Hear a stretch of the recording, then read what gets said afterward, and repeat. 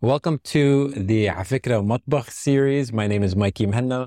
Today on the series, we have VIVIEN SANSOUR, who is an artist, a storyteller, researcher, and conservationist, who is behind many projects, but I most know her because of her work with the Palestine Heirloom Seed Library, which is what we're talking about today. VIVIEN, welcome to Matbakh. Thank you. أنا بحب أقعد في المطبخ. I like المطبخ. It's the best place in the house. Yeah, it is. I want to start with your childhood because I'm curious what kind of kid you were like and what your relationship with the sort of the earth was like and what your relationship with food was like when you were a kid. Uh-huh. That's the question?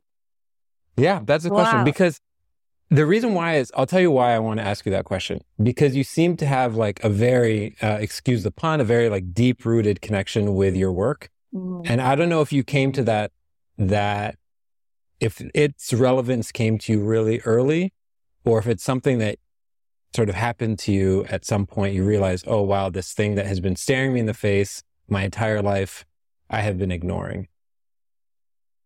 Yeah, well, I had a very magical childhood in a lot of ways. Like, now I appreciate it as a super magical childhood, especially when I see how children are sadly deprived of a lot of magic. Cause everything is prefabricated, pre-designed, pre-everything. So, but we didn't have anything. We hardly had TV. When I was growing up. So I grew up in a small... You grew up Yeah. in Bethlehem, right? I grew up actually in it's really a village called VIVIEN, but now it's a town. Now it's a town full of concrete and buildings that are quite ugly. People call them homes. They look more like tombstones.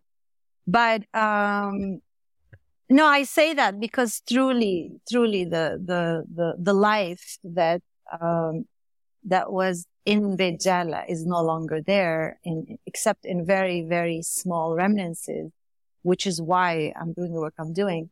But to stay in your question, which I'm not very good at sometimes, so you have to bring me back. Okay. I grew up in a very magical childhood where my playground was the hills and was the terraces, was my grandmother's rabbits. She had a lot of rabbits, and anyone who's ever raised rabbits knows that a rabbit has a lot of bunnies all at once.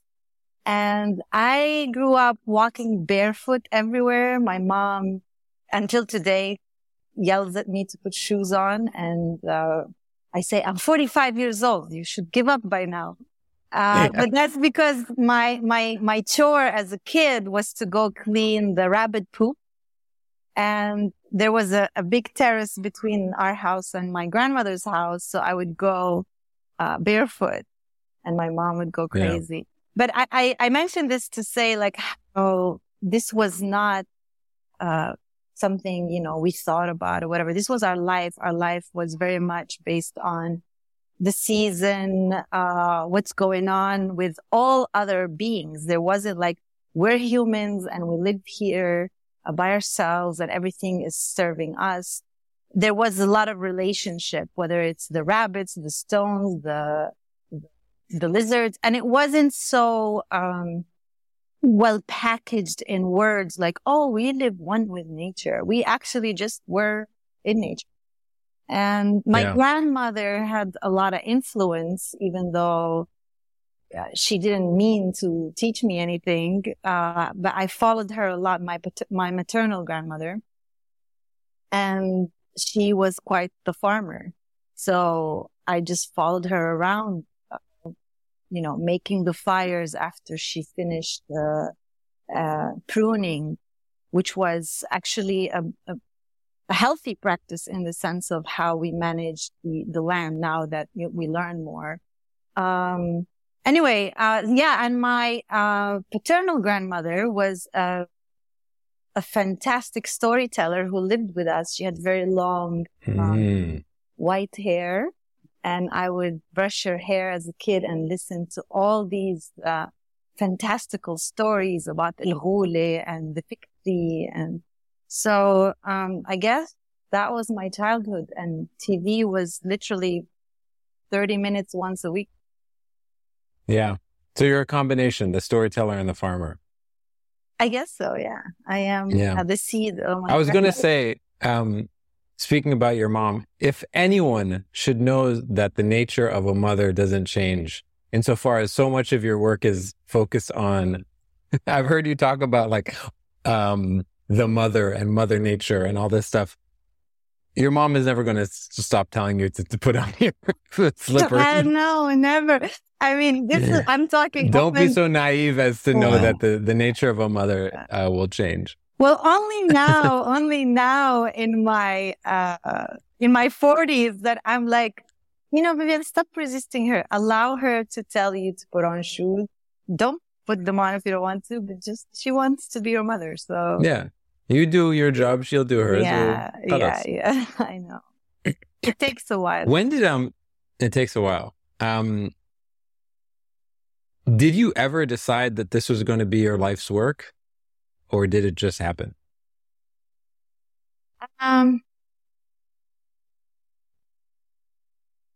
This is an interesting question. No one's ever asked me this question in this way, and I appreciate it because, I was going to say, when did you? And then I realized maybe you never did.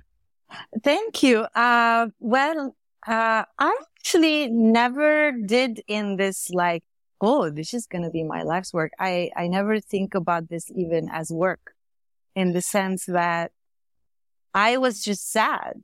I was just I was very sad and very hurt, to watch everything I loved just disappear. And also as a young girl, I was taken away from my grandmother and that magical life, due to political reasons, and sent to a new place, like to the United States, where it was such a foreign terrain for me. Obviously, I didn't know those trees. I didn't know what they do. I don't even now, like I just came from New York. I'm back in Palestine now, and I'm just so happy to just put my feet. Yesterday, I spent the whole morning under the olive tree on the soil, barefoot also, and it just was such a delicious feeling, because I know it. There's nothing I'm afraid of because I know it.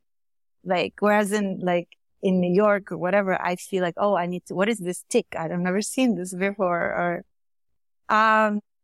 So yeah, I think there was a moment when I came back and I sat on our balcony. I've never told this story. And I remember feeling that, now I remember thinking about our house, our family house, how it just sits there, and even when we are not there, it witnesses the snow, the rain, the summer, and it just stays there. And I remember saying, I will never abandon. Like, it's just an internal commitment I made with the house. But I didn't know then that actually it's not the structure that I'm attached to. It's everything that, the structure is part of. So maybe that was an intention that I didn't know would become the rest of my life. Yeah.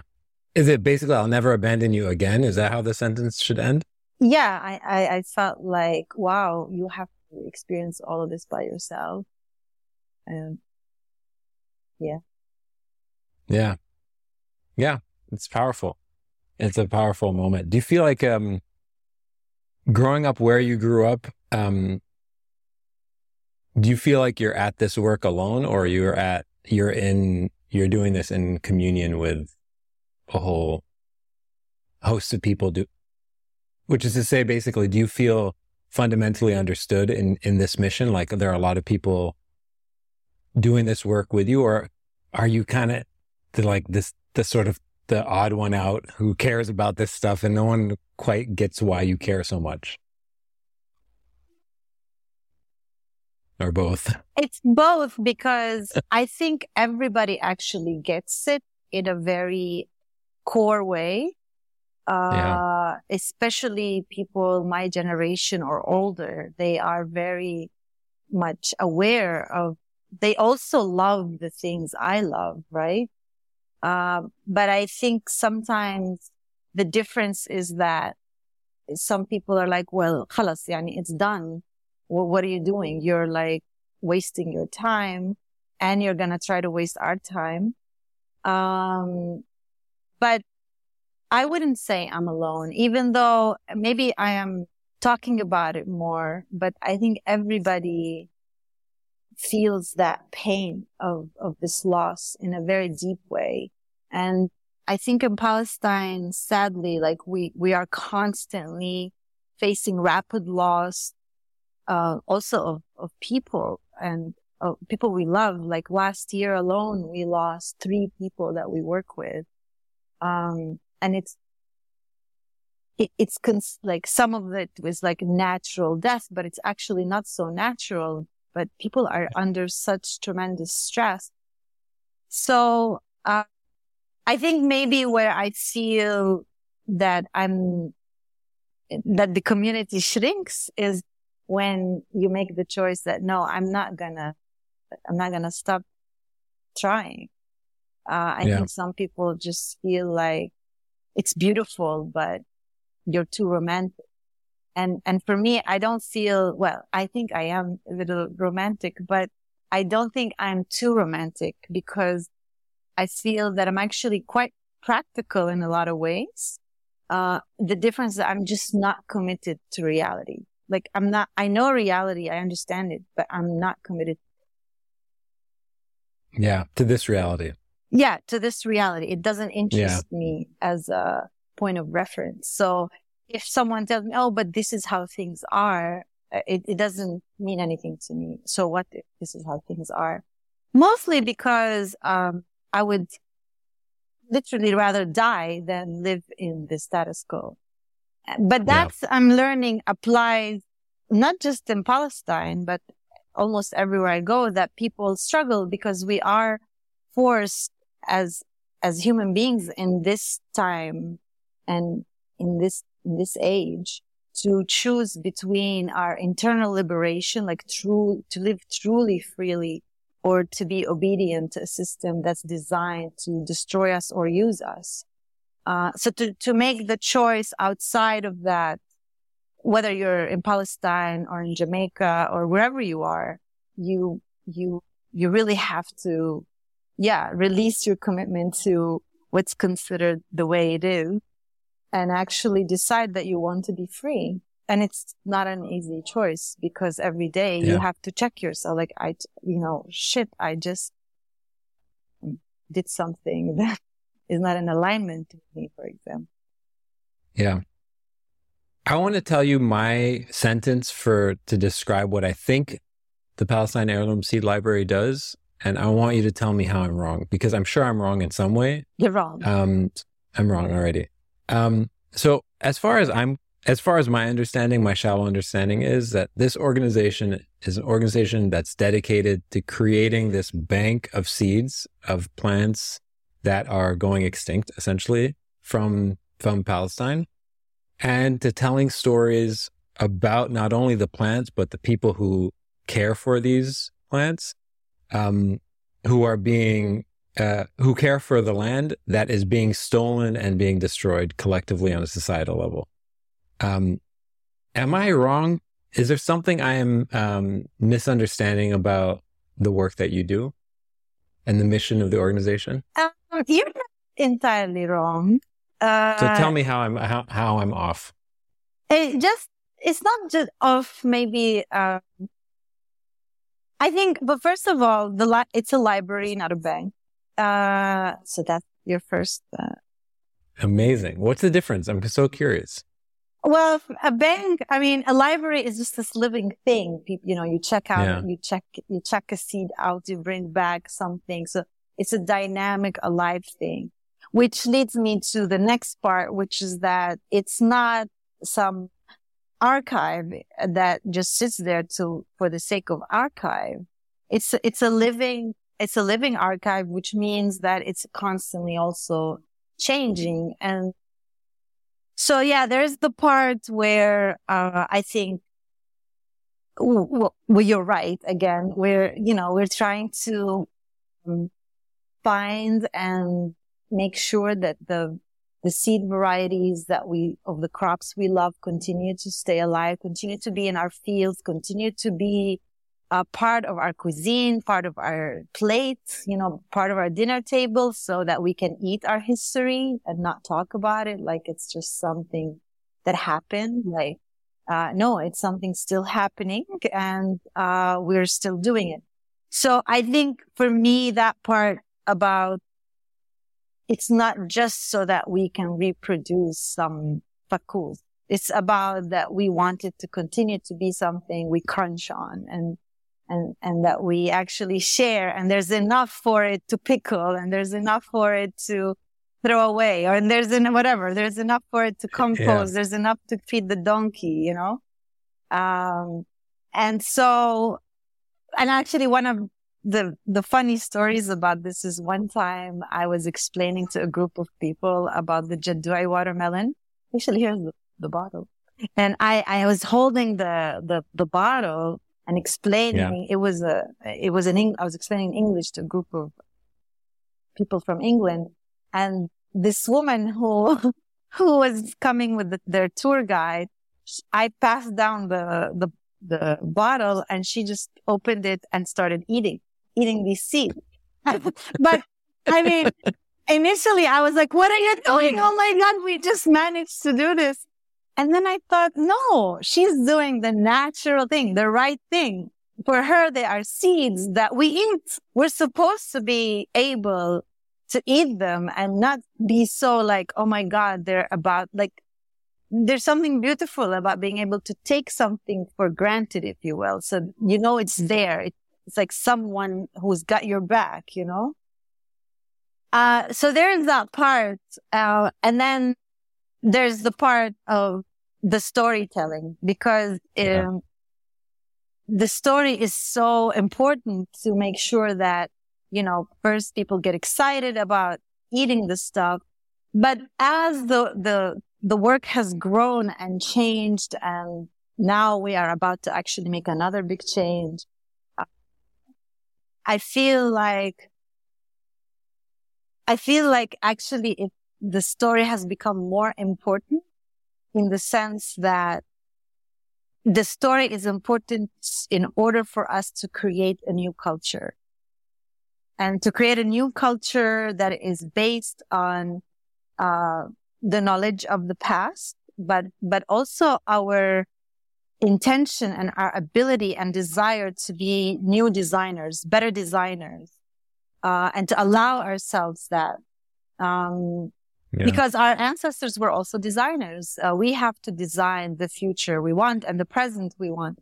And story becomes so important, because story allows you to make certain sense of the world. Story allows you to connect to things that you think are mundane in your life.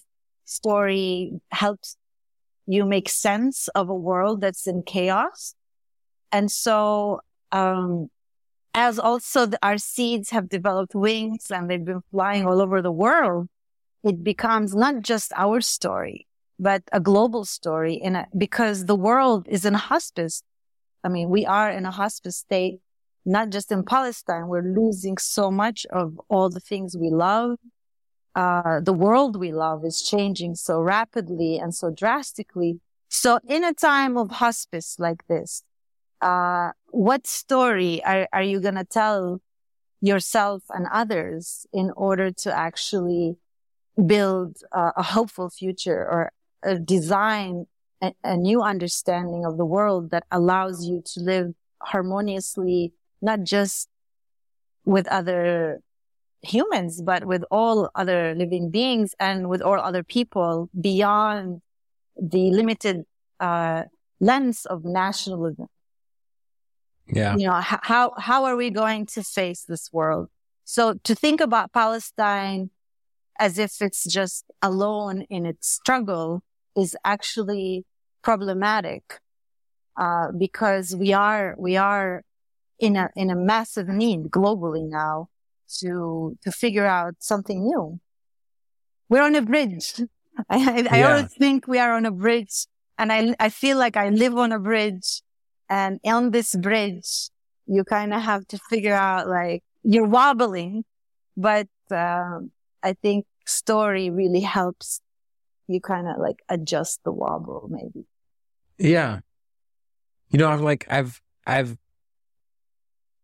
ingested a bunch of, you know, like your work and sort of been prepping for this interview, and I'm taken aback by how positive you seem. Wow, really? Yeah. You don't see my depressive moment. I don't see your depressive moments, and I wonder if you tend towards sadness or anger, because I can't imagine, or cynicism, because I can't imagine that you know, that you don't feel that sense of pessimism, having seeing the inaction, societal inaction up close, right? Like, how do you manage that? And can you tell me your tricks, basically? Wow. I don't know if this is a beautiful question. I'm asking for a friend, Vivian. Yeah. Okay. Well, I think your friend is all of our friends, and all of us. And I thank you for this question, because I think this is the real conversation that we should be having. We are all in so much pain, I included. And it's hard. Like, I teach now at a college, and I see young people, like, they are in pain, and they're also angry because we're leaving them. What are we leaving them with? They really have a lot of work to do, and it should have been our work mostly. But having said that, what is the question? How do you manage it? Well, first of all, I should tell you that I live in a lot of grief. I'm actually, you know, everybody tells me I'm so hopeful when I speak to you, and I'm happy about that. But I have hit a very, I've hit very low bottom. And in fact, I feel like in the last 3 years, I died, literally, in a very, metaphorical but real way. I feel like I died. And I'm so excited now. I'm just, first I'm exploring a new concept that I'm learning about. It's called peace of mind. Apparently some people haven't. I don't know. Tell me more. I'm trying to explore it as a possibility. Like, oh, if such level of depression and grief can exist, okay, I mean, maybe there is this peace of mind option. And what does it mean, like, to have it? But I think I'm much better now. And it's not one, like, you don't reach one place. But I think for me, and this is a very personal, I guess, technique, if you want, I really engage unseen forces. It goes back to not being committed to reality. Like, I know, like, for example, my father recently passed away, and I feel, for example, I was prepared. I was prepared not for the death of my father per se, but for death. Like, to welcome death as possibly even a beautiful process. Or it's gonna happen. It's gonna happen. How can I make it beautiful? So a natural process. Yeah. And also when you work with plants, you know that is a cycle, right? So I feel really fortunate that I was able, for example, to be with my father in a moment he's dying, and not, of course, I felt sadness and grief, but I also felt so much beauty, like the privilege to be with someone as they transition, and then to be connected like even after. So I'm not sure how this lands on, I've never talked about this in public, but yeah.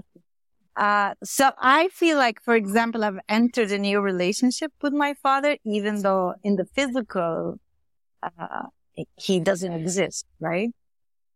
Yeah.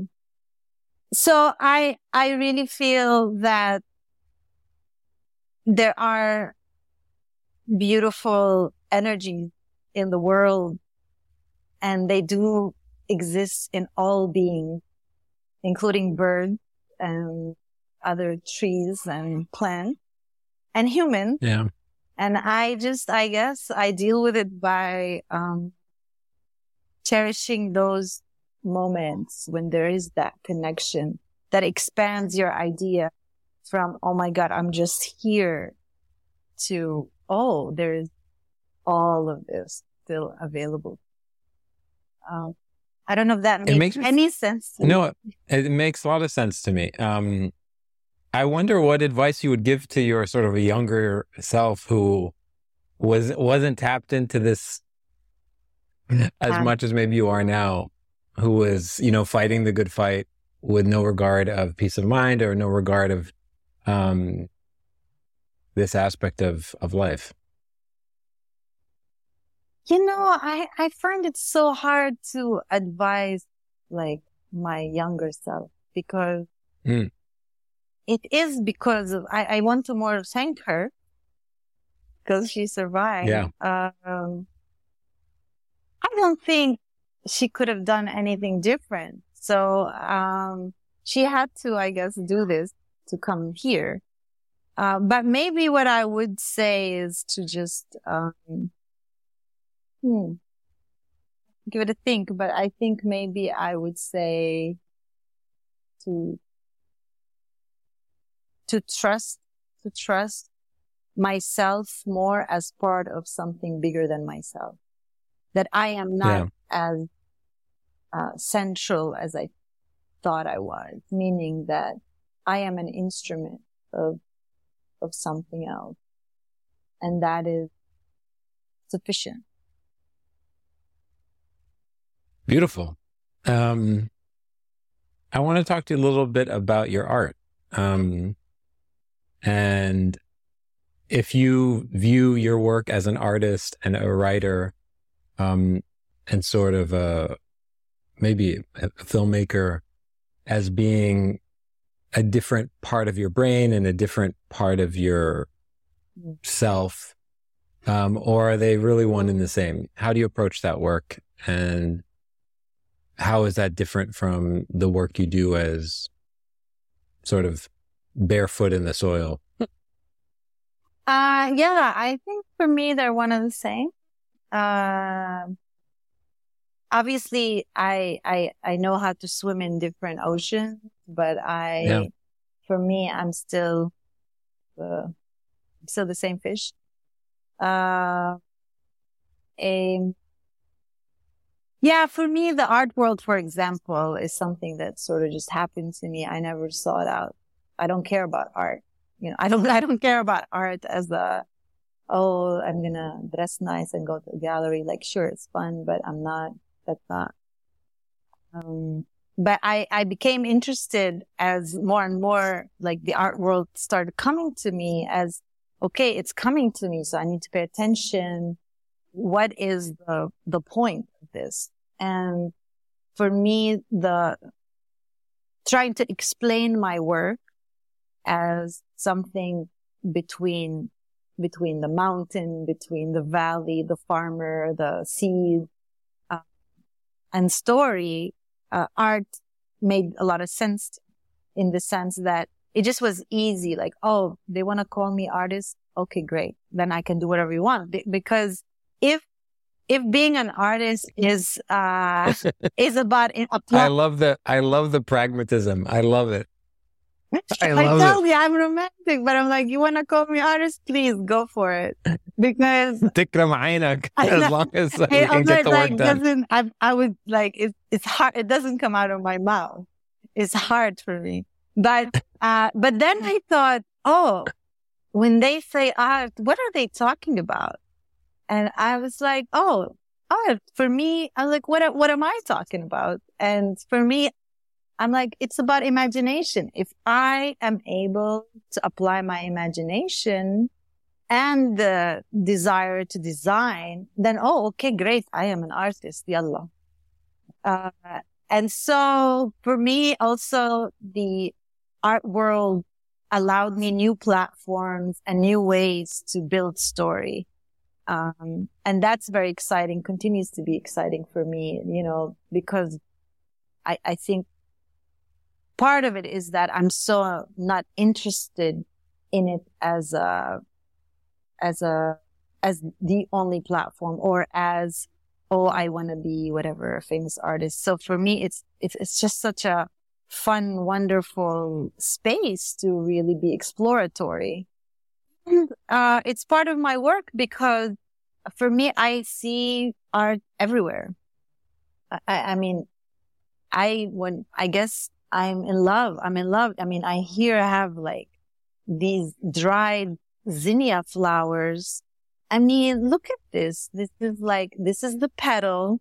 You take out the petal and you have the seed. I mean, for me, I don't know. Maybe I'm insane, but like, it's freaking art. So I feel like I am in art all the time because like plants are constantly blowing up my mind with new thoughts and ideas and new discoveries. You learn about a new frog that does whatever. It's just like so much art in nature that, I don't know, for me, it's hard to separate it. And because the more and more I understand my own work, I understand that my interest is truly refining and designing and creating new story, a story that is more tender, a story that allows us to create more tenderness in a world that is so hard. So I mean, to go back to your original question, how I deal with grief is I can't change the whole world, but I can expand the spaces of tenderness. And those spaces of tenderness can be in the shape of a terrace that we recover, or it can be in the shape of a group of friends that cook or eat together or care about each other. It can come in so many different forms. So there's this movie, I don't know if you've ever seen this movie, but there's this movie called Margin Call, and it's loosely based on the 2008 financial crisis in the States. And it's fictional. It's a beautiful movie. It's amazing. It's like a modern day Shakespearean play. It's really, really amazing. Okay. But there's this scene in it, and it takes place the night before the world finds out that the entire economy has crashed. And there are these two bankers who are in a taxi going home, and they're looking out the window. All the people in Times Square are sort of walking around New York. And they're talking to each other. They're young. They're in their 20s. And they're saying, do you think they know that everything is about to completely crumble, that the world is going to fall on their heads? Like, they're walking around, going to get drinks and going to the movies and going shopping and having a good night.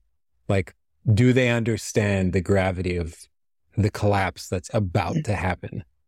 And I wonder if people who work in conservation and work so closely with the environment feel that way, like walking through the airport and going to family reunions and going out for drinks where people all of a sudden are talking about, football, or talking about, what they saw on social media. Do you just feel like, do these people even know the crisis that is happening? Wow, this is such I've spent times crying with my friends, and because the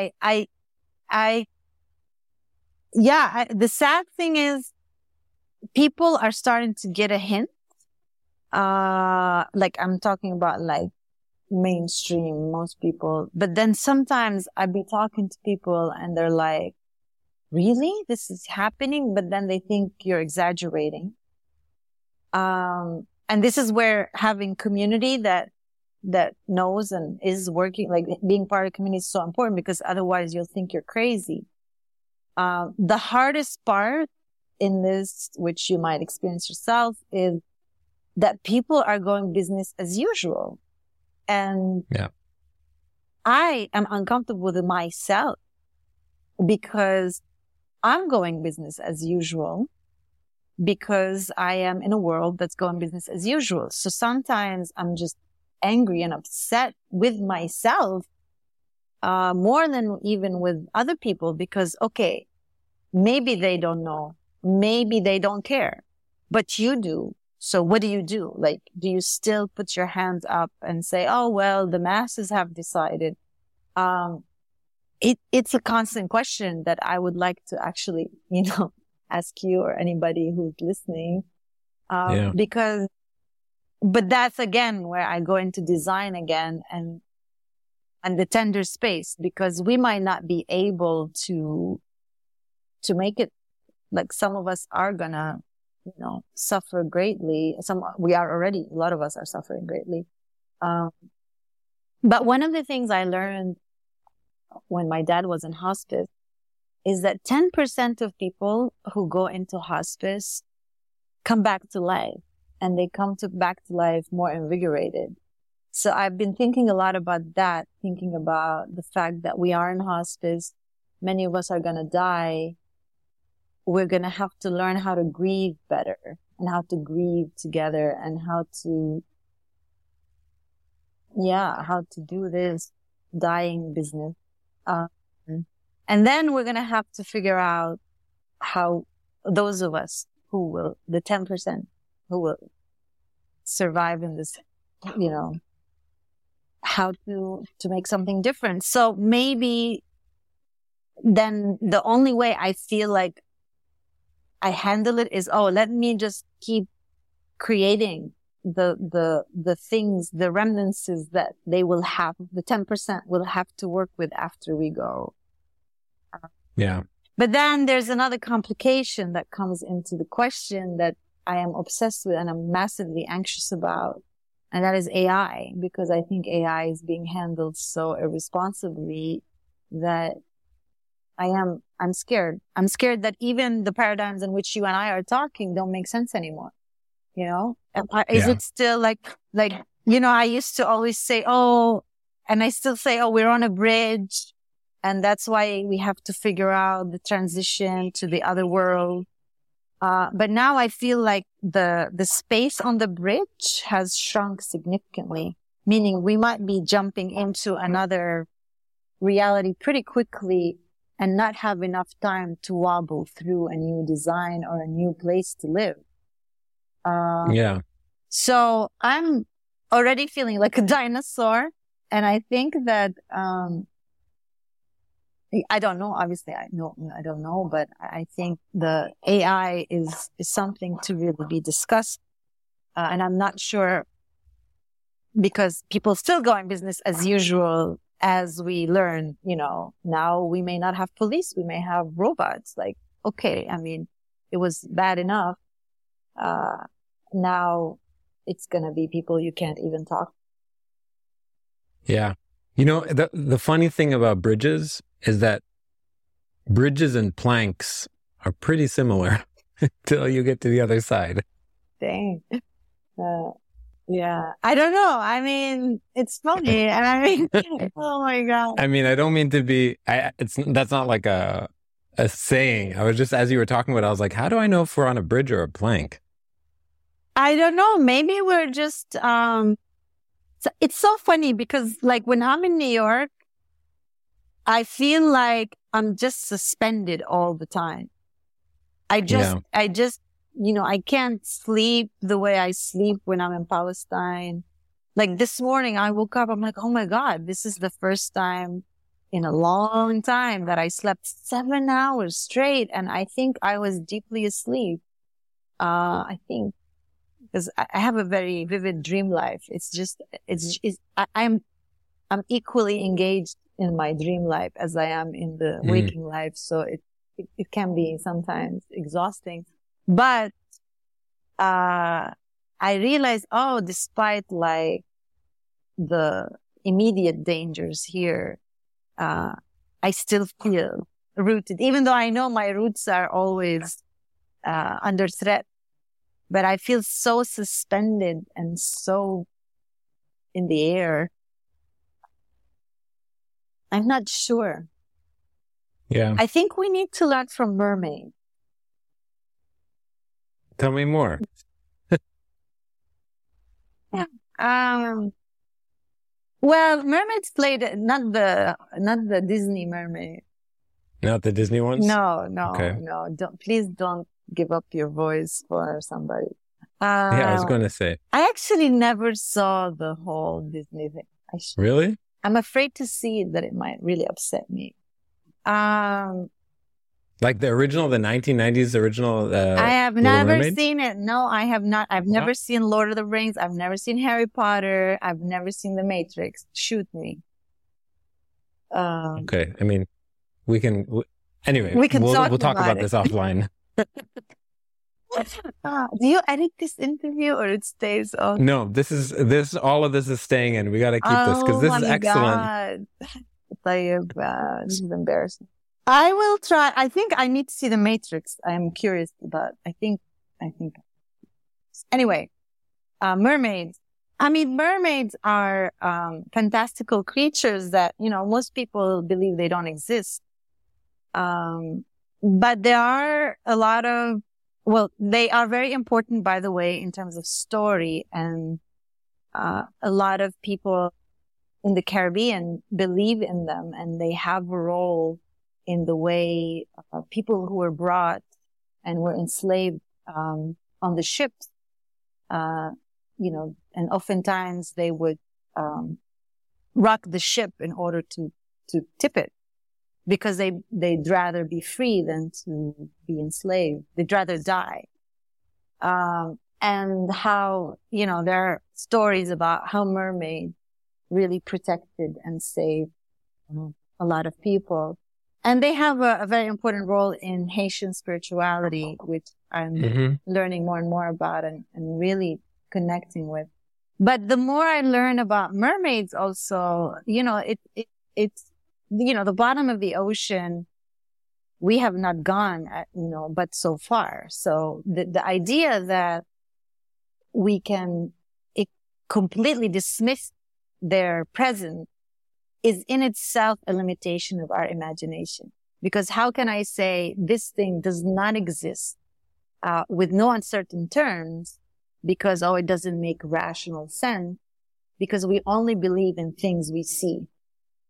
Yeah. But the truth is, there are many creatures we don't know about. And in our understanding of evolution, it's possible that some creatures, when we were ocean, also developed human body parts and vice versa. Like, I'm not very equipped to talk fully about it, as much as to say that I'm fascinated by the fact that people dismiss something just because we were taught it doesn't make rational sense. Yeah. And the fact that there are these other beings that can move between worlds.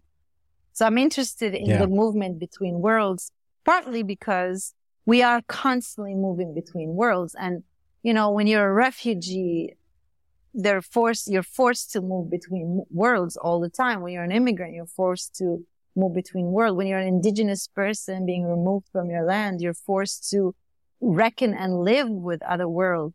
So that's what I mean in terms of exploring other beings, because I don't know, with respect, that we are quite wobbly, and we really need some more magic and fantastical thinking, and also, or rather more imaginative thinking. So I've heard you say a sentence that I want to talk about. You talked about, I've heard you say the sentence that it's like, this was all ocean. I'm paraphrasing, but basically this was all ocean, and somehow we are turning this world into like all desert. essentially, some version of that sentence.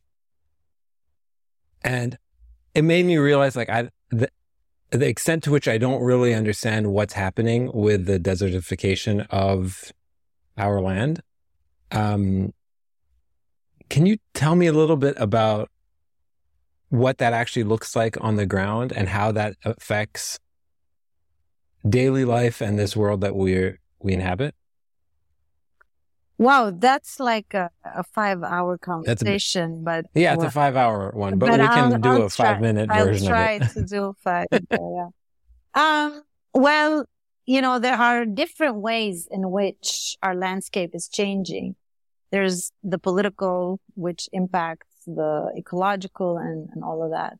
One of the ways is that, the political, for example, it can be as basic and straightforward as, like, for example, in the Jordan Valley, like a lot of farmers have been forced off of their farms. And in the last 20 some years or more, they've been now moved to be workers in plantation for monocrops. And while they used to work with the water that came out naturally from the spring, now that water's been diverted to these plantations, and they don't have the water. They can't have a diverse farm, and things are drying up. And now literally their farms are deserts. You go there, it's dead. There is no farm. And that all also comes to understanding industrial agriculture, how it actually doesn't value soil as a living thing, but rather as just something to hold the plant. So if you don't have something, I'll get it. I'll add chemicals, I'll add whatever. And that's also destroying our soils and making it really difficult for us to grow even the things that we used to grow. So the world also, climate change is causing also a lot of changes that are making places that used to be lush not possible to cultivate. We have also the fact that there's more like, I can't pronounce this word, so I'm not going to try, but high concentrations of salt even in water. So a lot of different elements, and also people's lack of access and movement and our massive consumption of things that are causing literally the earth to change. Yeah. Can I ask you a really stupid question? But I really want to know. I may not know. I might be equal. Yeah. It's very first principles. Why are monoculture seeds dangerous or problematic or harmful for long-term health of soil? Well, in Arabic we say al-batn bustan, the belly is a garden. And you see how, like, when you have different siblings, each one with their own talent and their own ability to fix certain problems, you can have a healthier life, because what you can't do, I can do, and vice versa, right? So, when you have a diverse farm with different kinds of crops, plants also help each other. They, some plants, we plant them next to each other because they help each other not get sick. But also when we have a diverse farm, let's say you are growing cauliflower and lettuce and whatever, and then your cauliflower gets hit by disease. If all you have is cauliflower, then you're kind of shit out of luck because you only have cauliflower. But if you had cauliflower and you had tomatoes and you had okra and you have corn and then you actually have a healthy and supportive system. So diversity becomes a source of power. And monocrop is only concerned with sustaining a business rather than a community of plants, a community of of also pollinators, bees, humans, and it's more concerned with profit. So it makes the farmer more vulnerable. It makes soil also suffer, because when you only grow one thing, you consume it so much. We need to rotate crops so that, like, for example, when we have fool or beans, we have beans right now, and that's a nitrogen fixer. And then next time, in the same place where we planted the fool, we're planting tomatoes or whatever. So the soil continues to also be alive and diverse. And so having diversity, whether it's in the human or the seed world, because we are seed, is essential for our survival. Yeah. And our health. And our health, yeah. Both on every system level, on our like bodies system, our communities. I've heard you talk about like indigenous wisdom, right? When it comes to farming, and incorporating that knowledge into other systems that are like maybe have less access to that type of thing. I wonder, were farmers in the Arab world, specifically in Palestine, Syria, Lebanon, this sort of region, I don't know a smart way of saying this. Were they particularly good farmers? I mean, like, were we historically excellent farmers, and then we just all of a sudden have been taken advantage of, and then 20th century corporate takeovers and nationalism has wreaked havoc on it? Is that kind of the story, or is there something else going on there? Well, I mean, it's like, it's a stupid question to ask, but I'm like, were we any good at this at some point? We are. Yes. We were so good at it to the point that the world eats bread and cookies because of your grandfather and my grandmother. And it wasn't just us. We weren't the only good at it. People were good at it in different places in the world, in the Americas, before Europeans destroyed them too. But also it depends what you mean by good at it, because although we're talking about agriculture, agriculture by its nature is violent.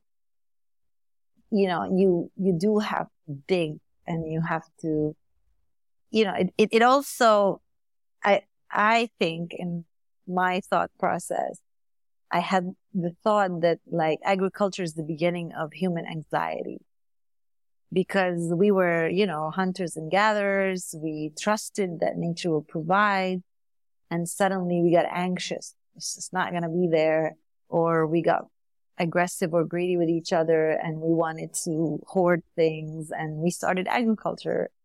But it's also that we applied our imagination. So yes, people here in the Fertile Crescent, they developed the wheat and the barley. Like, they had the imagination. Like, somebody was so crazy and I tell this story a lot, but because I'm fascinated to learn about the way somebody can, again, this is the core of like believing in something unseen and being willing to examine it, play with it, take a risk with it, be patient with it, figure it out, watch it. And so someone kept growing this grass over and over again to like, oh, yalla, maybe will become a sheaf, and how about we burn it and it becomes freaky? Like, that's wild. Like, you decided, I'm going to put this thing in fire, and and then I'm going to cook it like rice or whatever. I mean, they didn't take rice, but I'm going to just boil it and see if I can eat it. Yeah, it's some meat. It's quite genius. Yeah. So were we good at it? Whatever it is and what good at it means, I know that we were good at surviving and imagining. And that is what we need to be good at again. which is... It was such a scary idea that they called it friki. Sorry, I had to make I had to make the joke. It was sitting right there. I couldn't help myself. Yeah, it's freaky. It's freaky. I know. I remember the first time I made frike with someone, and he's like, just throw it in there. We made this big fire, and he's like, just throw it in there. I'm like, oh, but wait, are you sure? And he's like, yeah, just throw it in there. And when it came out, and he's like, now blow.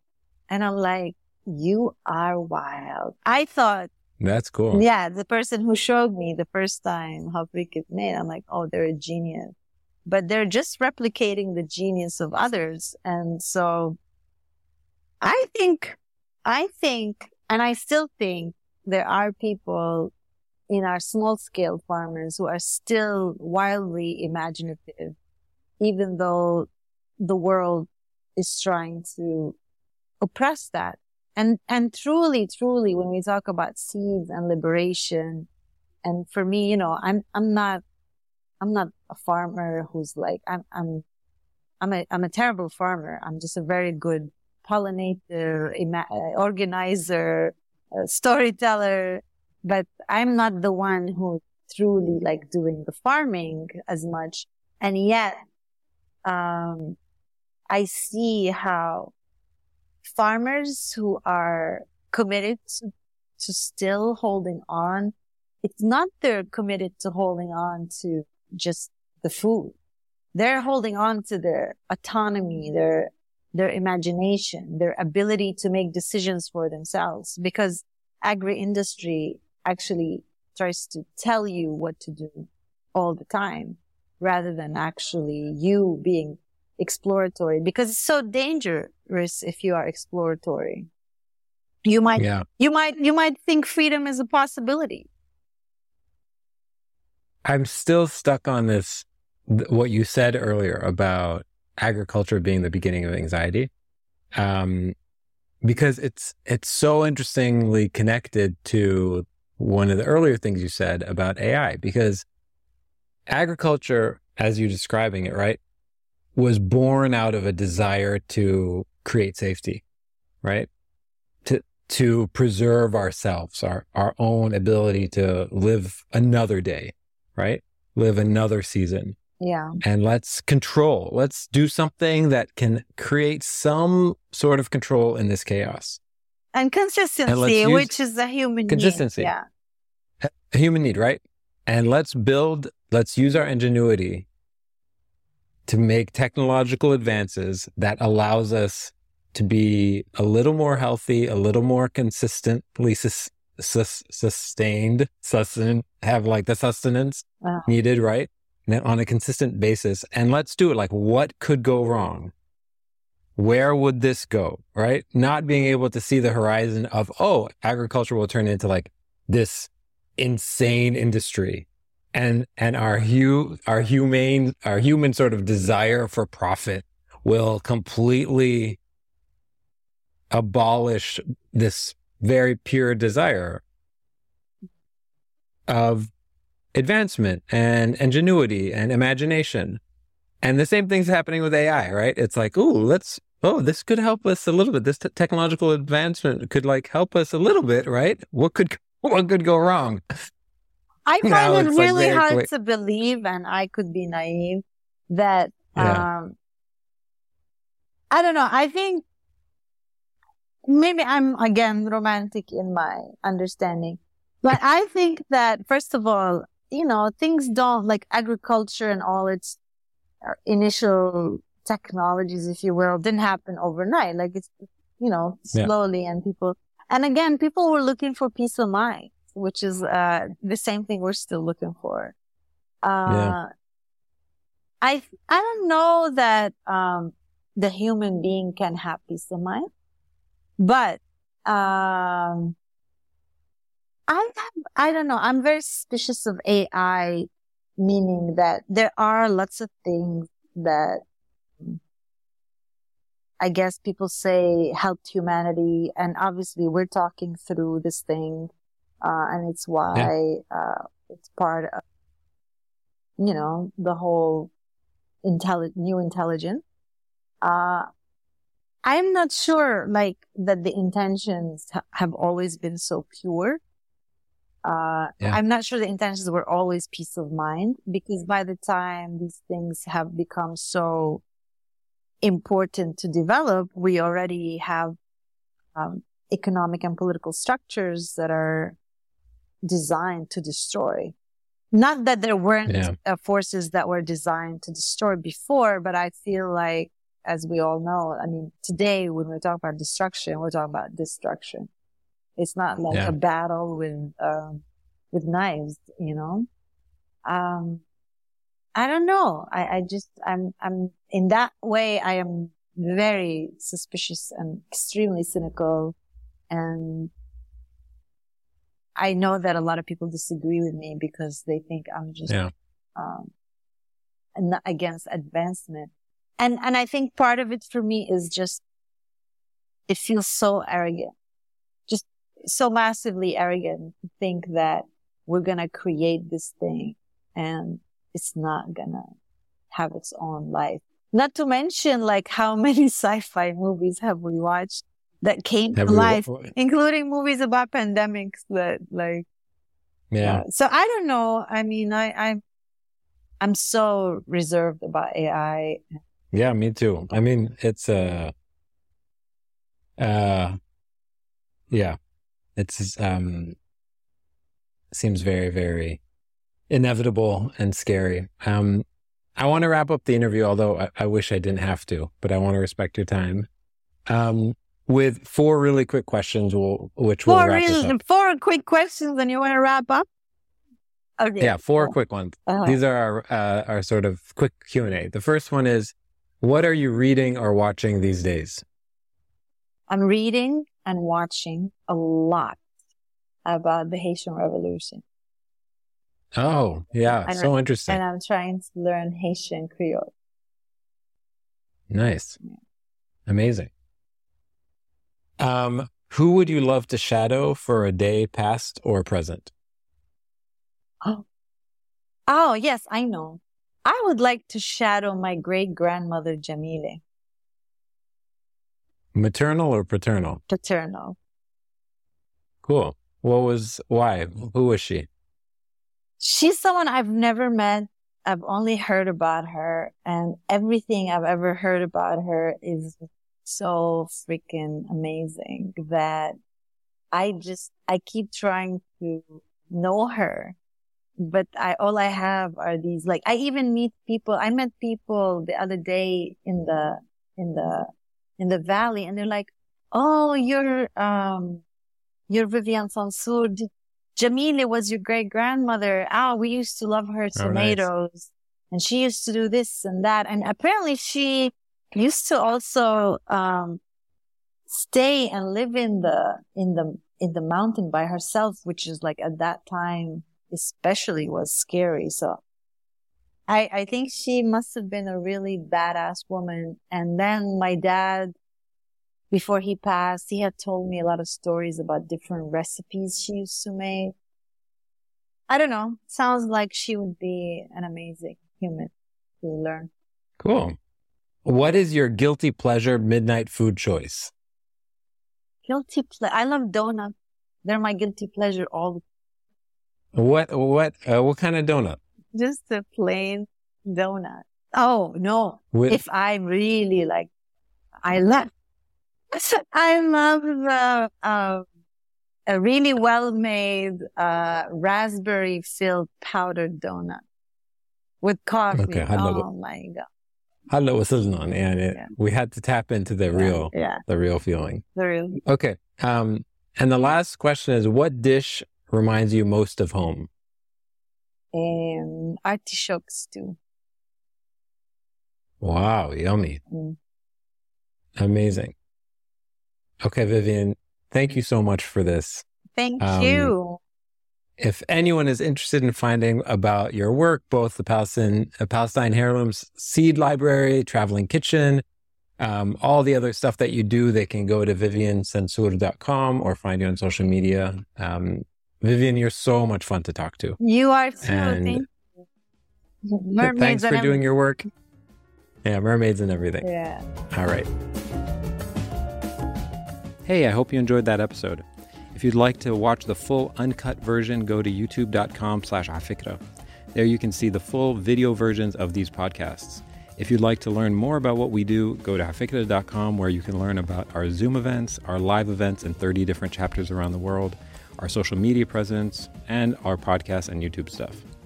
You should know that everything we do is all towards a mission of converting passive interest in the histories and cultures of the Arab world into an active intellectual curiosity. By listening to this, you're a part of that movement, so thank you for being here. If you'd like to support our work, go to afikra.com/support and join the hundreds of people around the world who make this work possible. Thanks.